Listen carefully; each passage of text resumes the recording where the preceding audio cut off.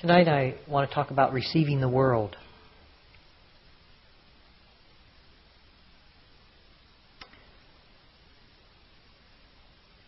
One of the most difficult qualities of mind for most meditators to own, or to even admit is part of his or her consciousness, I think, is prejudice.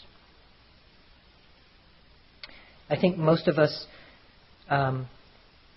are rather liberal-minded and want to think of ourselves as being very open and inclusive. And yet often the seeds of our opinions take root in such a way as they coalesce around a kind of expression to groups or to individuals or to populations. And that is never checked out because it's a little bit too scary, one might say, to expose that and to admit that one has prejudice. And so it sits in there, seethes in us. And where the meditator, a person of growth, a person of awareness, recognizes that there's some way that he or she is holding a perspective to a population. And in that willingness to understand and to learn, says, well, what is this? Let me bring this out and expose this to the actual population itself. And to be able to meet people and genuinely work on one's reactions as we meet people is a very healthy sign of growth. Prejudice is not a sign of not being open if it just doesn't sit there and seethe. I mean, as long as it sits there and seethes, it's a sign of really being closed. But if we bring it out and we really expose that and we work on it and we see that it's really based in ignorance, then all of this is very fruitful and useful. Now, as a case in point, as the director of a hospice program, hospice generally opens its doors to all categories and classes of people. I mean, what are you going to do? Say no to somebody who's dying because they're X, Y, and Z? So we take a very liberal stance with us, and we serve all people, all beings everywhere.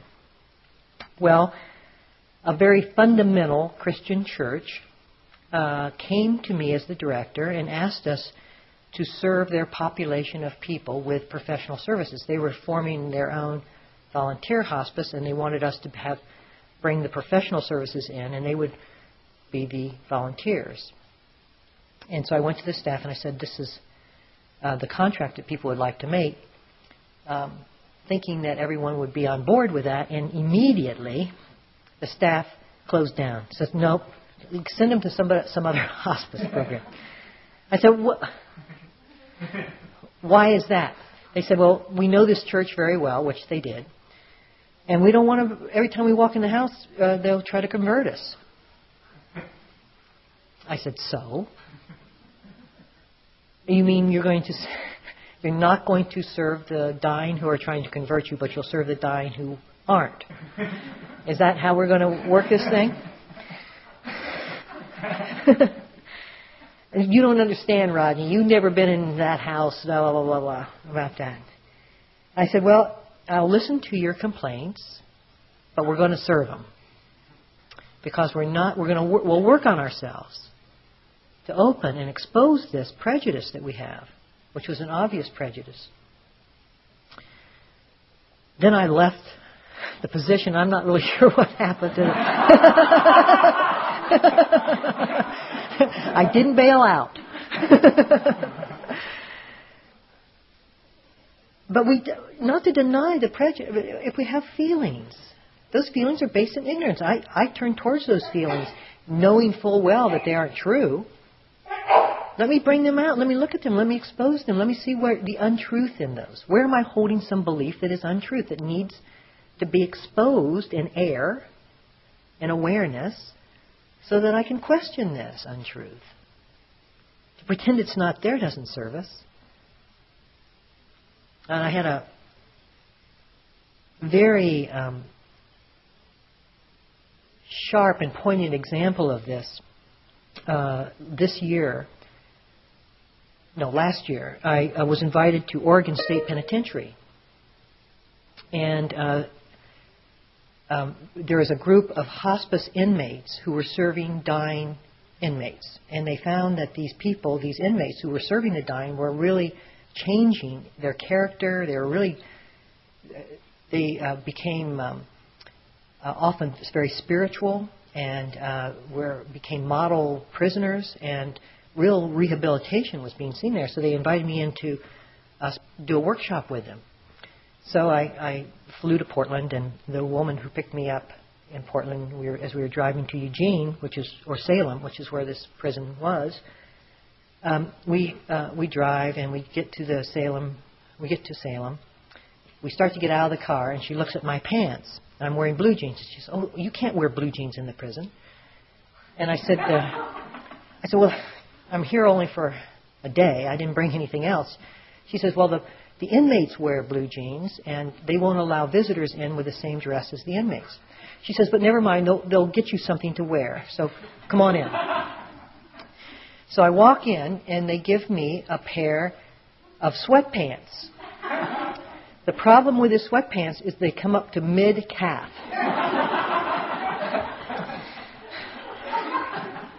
And then they let me into the prison at the same time as the prisoners are coming from the activity yard into this bay area, where this is a holding. They don't open any of the doors until all the prisoners get in. Then they open all the doors, and all the prisoners go in. So they have me in this bay area. All the doors are shut and locked, and all these prisoners come in, hundreds of them. And they're all cat whistling and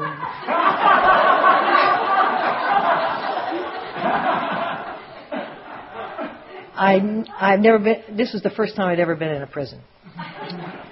So I'm standing there, and so I get through the doors, and we go up, and we're sitting, and there are about 20 chairs in a circle, and the chaplain is sitting there, and I'm sitting there and I say, "Chaplain, what would these people have done? What would these people have done that I'm going to talk to?" And she said, "Oh, about 18 of the 20 would have been murderers." And I gulped. I was like, I don't think I've ever met a murderer. And I saw a kind of prejudice come out. A sort of something I really hadn't expected. And I thought, I don't know what to say to prisoners. I don't know what to say to a human being, but are they, it's like... And so we were sitting around talking, and suddenly, you go back, I went back and forth. Just to be honest, I went back and forth with this. And suddenly, as they started talking about their hospice stories, I could meet their humanity through the hospice. It would have been very difficult with another subject, but through the hospice, and then I could relax, and I could really work with my prejudice about that.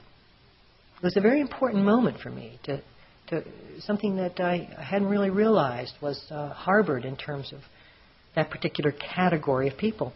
But let me tell you a story of one of the inmates' stories of their own prejudice. This was a big, huge man, and as I was talking to the different prisoners about their hospice, this man told me the following story. Now, he was huge. He was well over 300 pounds. Tattoos, there wasn't tattoos everywhere, ponytail, and just a huge man. And he said that why he had gone into prison was for a hate crime. He had killed a gay man and murdered him. And then he started telling me about his first hospice patient who happened to be a gay man. So he goes to the gay man, and he's alone. And the gay man is dying, and actively dying, so he's in and out of consciousness. And the gay man reaches up and says, Would you hold my hand? And the prisoner said at the time that his hand touched the gay man's hand, he started to sob. This huge 300-pound man. And as he's telling his stories, tears are just streaming down his face. And he said he never had such a healing experience.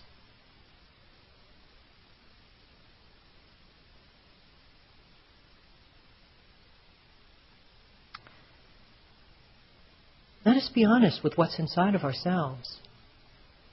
And let us be willing to expose that, to come out. It serves no one. It does not serve humanity to pretend that we are open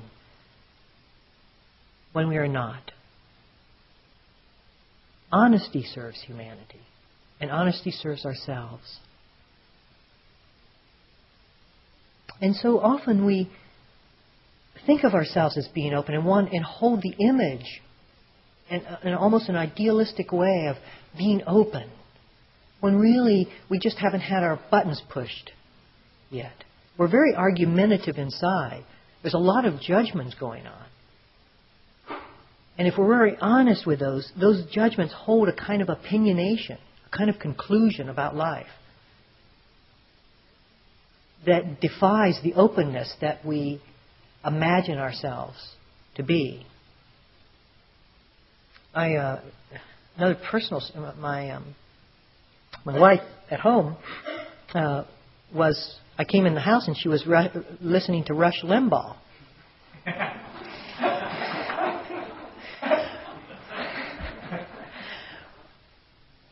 I don't know who listens to this tape, but Rush Limbaugh is not my political persuasion.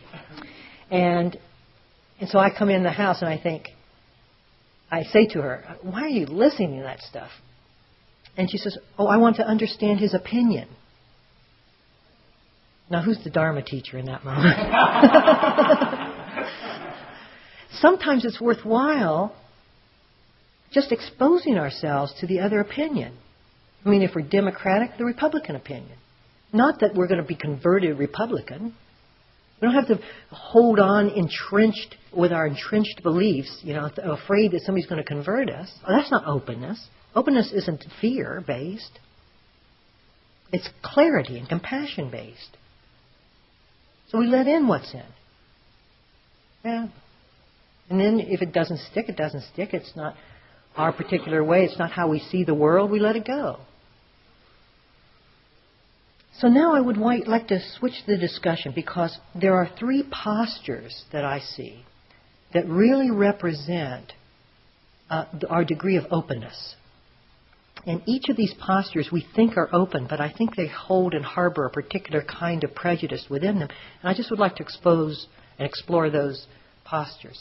Now, as I say them, you will probably see yourself very firmly and emphatically within one. But most of us are in all 3 at some point. So listen, don't dismiss the ones that you don't feel like you're a part of.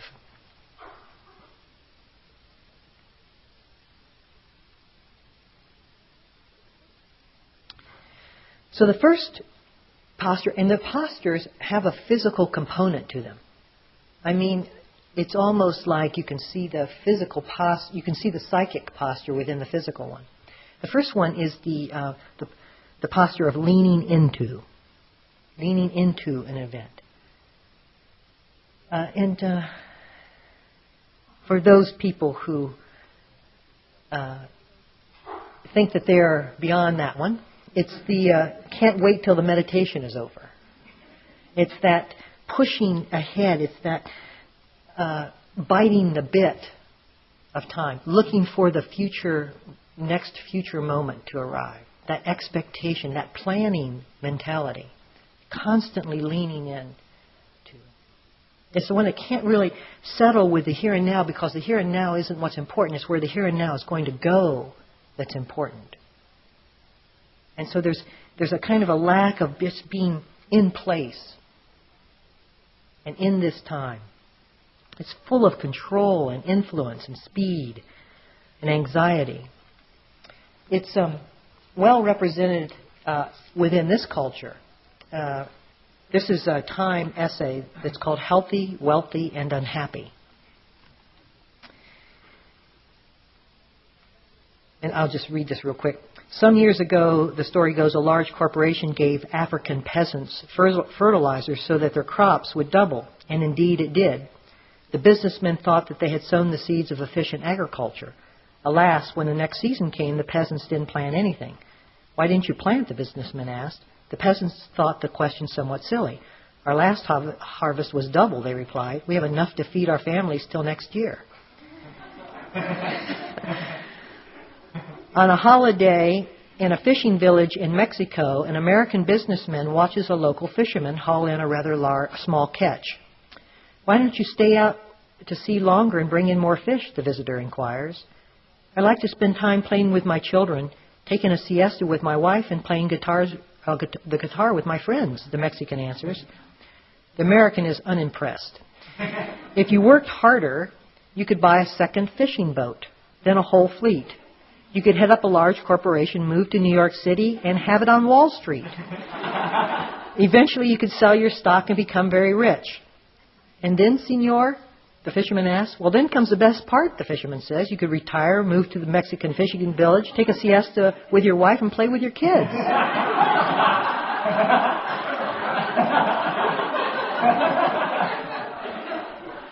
Isn't that obvious? That's the leaning forward. That's the biting the bit. It welcomes change, but only as an opportunity to move out of the discomfort of the here and now. Let the thing go. Let the pain evolve somewhere else.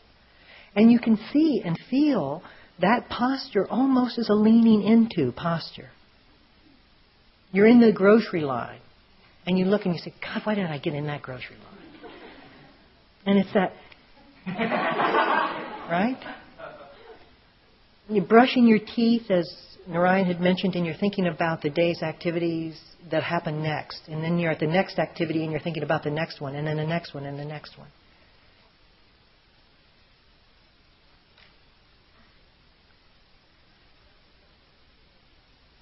In Seattle, we're filled with the dot-commers of life, the tech crowd, and they're full of this kind of energy of the next cash to riches scenario. I was actually reading something, and they're finding that this is the same mentality. They're finding that there's in television programming that there's a slight gap or space between television commercials when they come on and when they end, and the program itself, and they found that there was a lot of anxiety that was aroused because of this little space in time. So they're doing their best to eliminate that, so that we won't get too anxious in that quiet. I'm making fun, but please see it in us all. It's very much of a cultural. And oftentimes we don't see it because it's the fish swimming in the water trying to see the water. It's so much a part of how we are that we don't, self-improvement and productivity and ambition and striving in the next moment. It's just so enmeshed in ourselves. We don't really get a sense of it. And it's very, very important to get a sense of that. Often going to other cultures gives us that sense. So that's the first. And just a meta-phrase. One of the traditional meta-phrases is, may all beings have ease of well-being. Ease of well-being. You see how ease of well-being. How that really invites an opposite from that leaning forward mentality.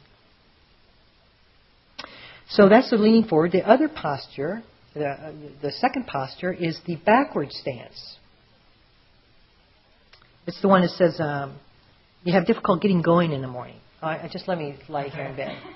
It's the one that relishes the present experience and holds on to it to such a degree that we don't want to give it up.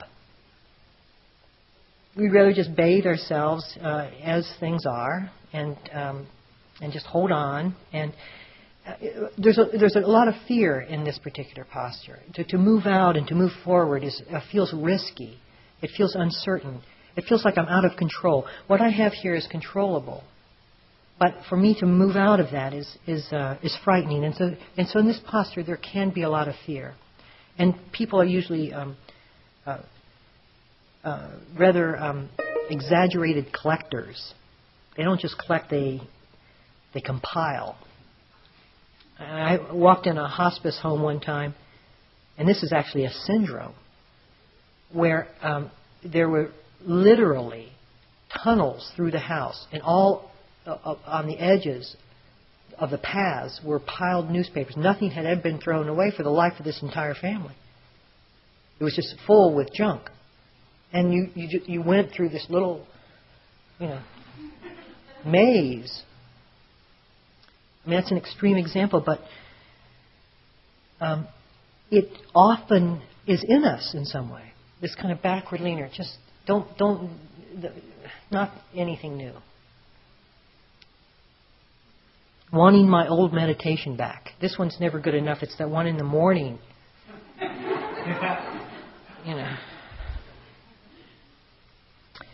There's often a lot of guilt and shame in this posture. And we're held to kind of a remorse. It's an identification. It can often be a very strong sense of a coalescing around a particular past relationship with ourselves, like shame. Shame is a feeling of blame, of self-blame, an ongoing feeling of self-blame that just holds us. The reins of time are pulling us back, and we're constantly everything. Perspective of everything is what we have done, and who we are now is what we have done in the past. You feeling for that? Now the third stance. So there's leaning forward, leaning backward, and then there's the upright stance. This is a very different way to hold ourselves. Very different sense of freedom as the pendulum swings from one to the other. It often momentarily, as we go worrying about what the future is and regretting the past, there's this moment where the pendulum actually swings through the neutral, the plumb line. And there may be an actual moment of release, but we don't probably even recognize it as such. It's that sense of connecting with things. How do we think we're going to connect with things? Leaning forward to it? Leaning backward? Where do we think the word connection comes from? Let me read a short paragraph on connecting. I'm a country girl, only this time in a middle-aged disabled body. At 10, I would have raced these hills on my bicycle, but now I poke along. I once walked the 6 miles from my house to Kent Lake in less than 4 hours. But that wasn't my best time. My personal best is 8 hours and 15 minutes. That includes resting with the lizards, sunning on a rock, frequently removing my shoes and wading in a stream, writing down a dream remembered staring at Mount Banarby, listening to a woodpecker in the same tree that harbors an osprey nest, playing with the shadow stilts the fading sun of the evening gives my downhill legs, and at least 1 hour of listening to the silence of the pines.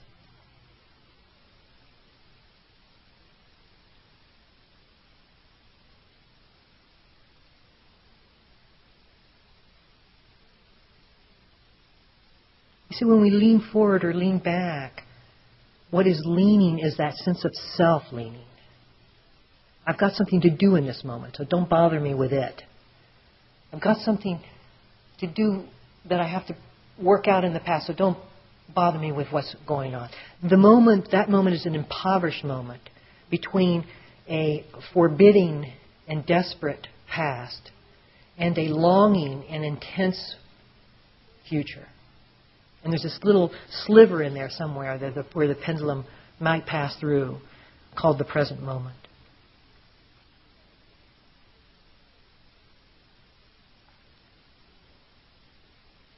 Now let's explore, for the remaining of the time if we could, just a few reasons why it's so difficult to take this upright posture. And may I say, one of the reasons that we emphasize posture in meditation is because if you actually take an upright posture, it is the best environment. It actually affects the mind's ability to be in that posture of receptivity. If the shoulders are open, the back is straight, the posture represents or mirrors the optimum environment for that receptivity to be there. I mean, what is this posture? So really work on physical posture as a representation or as a stance for receptivity and openness. So one of the reasons that it's so difficult to be in that upright posture, and perhaps the most important reason, is that it requires a release from time. Many of us have had difficult childhoods. And the memories are so stark and can be so forbidding and so fearful that to take an upright posture, we would have to open up to the pain of that past, because upright postures has no protection to it. When I'm yearning for the future, then I'm often motivated by some emotion in the present that's driving me outward. Loneliness, example, or unworthiness. If I'm holding on to the past, then at least I have some identification so that I can be identified and work this thing out. So my whole life is around working it out. But when I'm upright, I have no relationship to time whatsoever. I'm just available. And although the past and present come in, they come in like a breeze through the window. Does nothing. Says nothing about anyone. Points nowhere. And there's absolutely nothing to work out. And I don't want to in any way slight people who need to work through some of the tragic childhood experiences that they've had through the abuse and that sort of thing. Because to take that posture, again, you have to feel the fear. And that's can be too overpowering. So to work with a therapist and a gradual way of gaining a foothold with fear is very useful. So I'm not in any way negating that process. But at some point, we're ready to stand up. And we may stay longer in the field of time than is necessary because we've now identified with that very field as being who I am. I'm the sufferer, I'm the abused, I'm the disappointed, I'm the lonely person. And our identity is so much caught in the past, or the planner. I'm a professional planner. You need some planning? That I'm reluctant to give up that identity. And to stand upright, I have no identity. You see, when you're upright, the time, I don't know. And maybe our meditation has allowed brief moments into that uprightness where we don't really have a fix on things. Where we can't reach out and claim anything in that moment. There's no positionality. And what usually happens is that when the meditation is over, we rush off and get some tea. Or run to a food bowl where we've kept a snack or a treat or half a cookie. Get us back into the body. Get us back into what we know to be, desire. Let it bite again. Let it take hold again. Oh, now I know who I am. I'm back. Okay. Boy. Let me read a Mary Oliver. She was I believe she was an abused woman. At least she had poems around that effect. This was called Grass. It says, "Those who disappointed, betrayed, scarified, those who would still put their hands upon me, those who belong to the past. How many of us have weighed the years with groaning and weeping? How many years have I done it? How many nights been panting, hating, grieving, oh merciless, pitiless remembrances? I walk over the green hillsides. I lie down on the harsh, sun-flavored blades and bundles of grass. The grass cares nothing about me. It doesn't want anything from me. It rises to its own purpose and sweetly follows its only single dictum, to be itself, to let the sky be the sky, to let a young girl be a young girl freely, to let a middle-aged woman be comfortably a middle-aged woman. Those bloody sharps and flats, those endless calamities of the personal past, bah, I disown them all for the rest of of my life, which I now plan to rest."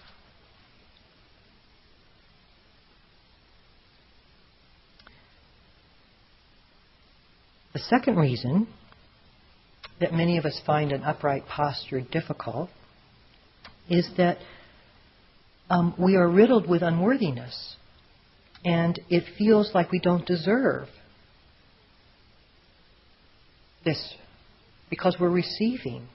What does the word receiving mean to you? When you just say to yourself, what receiving? Let me receive. Are you comfortable with that word? For instance, if you've been a giver or a doer or a helper your whole life, in hospice care we often see mothers. Mothers are in particular in this category. They've raised a family. Now they're now dying, and their caregivers are often their sons and daughters. And they have many mothers, not all, but many mothers have very, very difficult time allowing that role reversal. They feel like they should get up and help their sons and daughters when they're the ones that are ill. And they can't allow that sense of receiving to come in. They can't be supported in their time of need because that is not a role that fits with a lifetime of having that responsibility. How are we comfortable just receiving? Are we worthy of receiving when we give ourselves metta each day? How about that? How does that sit with us? We fight that. You see? That's all the upright stance. In the upright stance, we are equal. All beings are equal. And we are equally deserving of receiving. Some people say, well, this is a selfish practice. You're just getting off alone and being by yourself. And is taking a shower selfish? Is eating a meal selfish?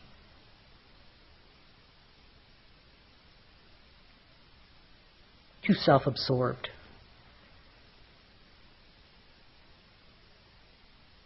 I'm not deserving of this. I'm not deserving of this. I feel so unworthy inside. I can't receive. But the whole Dharma is about receiving. So we have to work with that awkwardness, that restlessness of being on the receiving end, that kind of wiggling that goes on.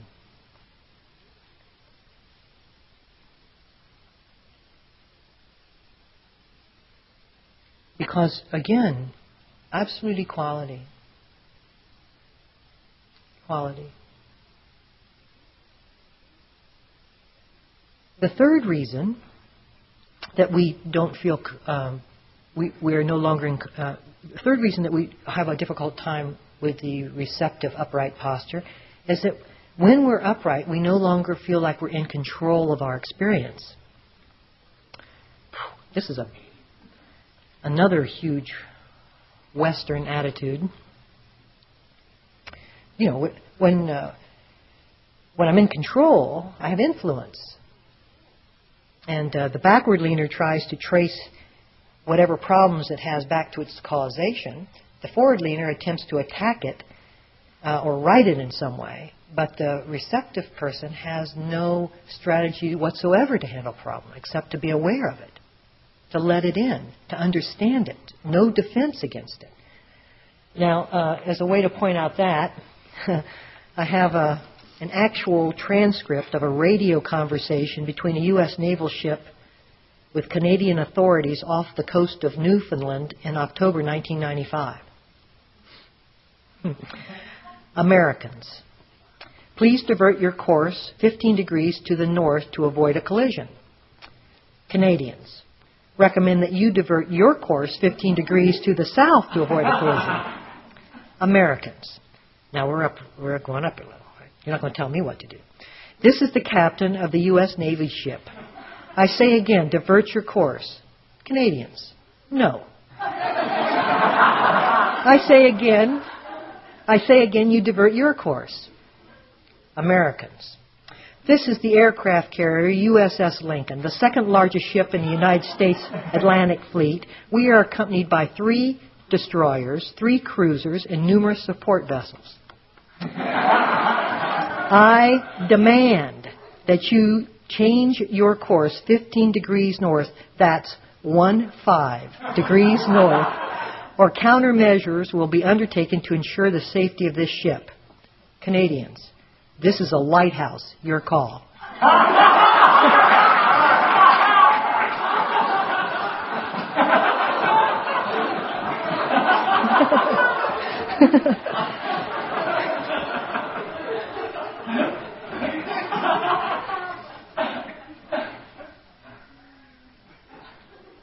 That need to control, that need to influence, that need to exert our power, that need to exert our will. When we get angry, you see, that forward leaning, that power exertion, that you're on top of the world, you are the king of the hill with that self-righteous anger. Why be receptive to it? I have to give up my hill. I have to give up my position. I have to give up my empowerment. And anger feeds on that sense of empowerment. And the meditator drops that. Drops it. And just deals with the anger. And it goes. It hurt. The whole time I was on that hill, it was burning me. It hurt. There's a fire under me. But it didn't matter because the empowerment of the anger was so... I'll hurt anyway. I don't care. Just give me that. But the meditator drops it. Just drops it. The fourth reason is that it means when we're in an upright posture that we will change. We will become something different than what we are. It's guaranteed. It has to happen. When we are open and really receptive to things, listening, allowing, our orientation is allowing, receptive, open, things are passing through us. And when they pass through us, they influence us. We learn about them. When we learn about something, the definition of learning is change. I'm not talking about academic learning. And when we change, we change. And we don't know where we're changing. We don't know how. We're not in control any longer of our change. That is death. You want to know what it's like to die? Open yourself to change.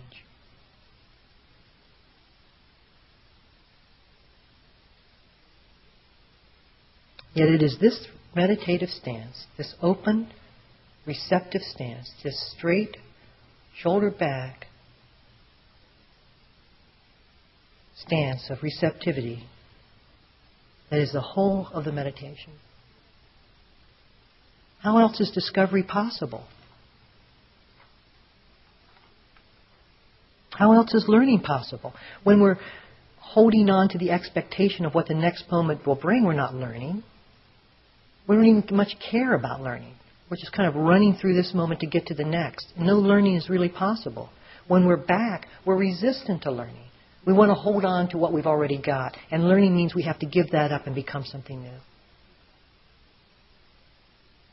So receptivity is a death. It's a kind of death.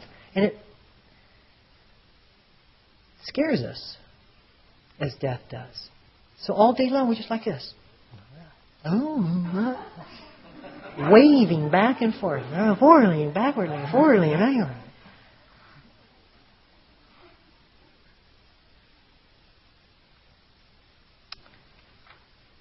Here's someone sitting upright. When we honestly ask ourselves which persons in our lives mean the most to us, we often find it is those who, instead of giving much advice, solution, or cures, have chosen rather to share our pain and touch our wounds with a gentle and tender hand. The friend who can be silent with us in a moment of despair or confusion, who can stay with us in the hour of grief and bereavement, who can tolerate not knowing, not curing, not healing, and face with us the reality of our own powerlessness. That is the friend who cares.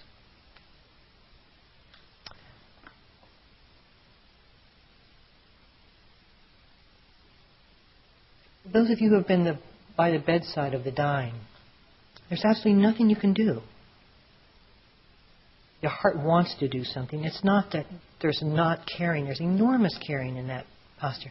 But there's nothing anyone can do. And in that complete powerlessness, we have two options. To flee or to receive the moment. Just to receive it. And we receive death with it. And the pain that's associated with that moment right there. So the heart is open. There is just presence. Just presence.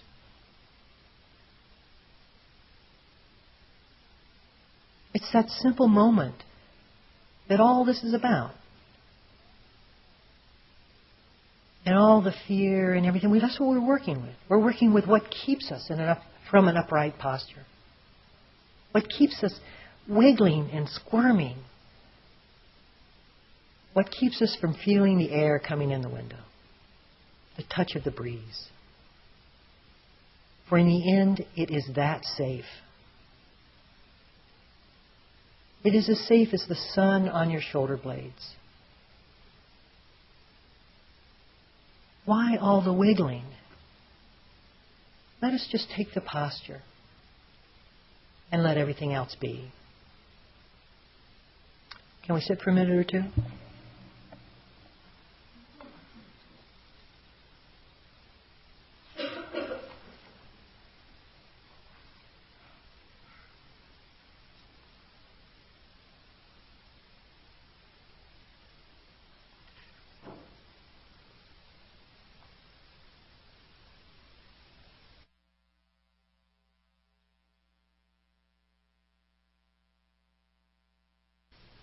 Like a screen with a wind blowing.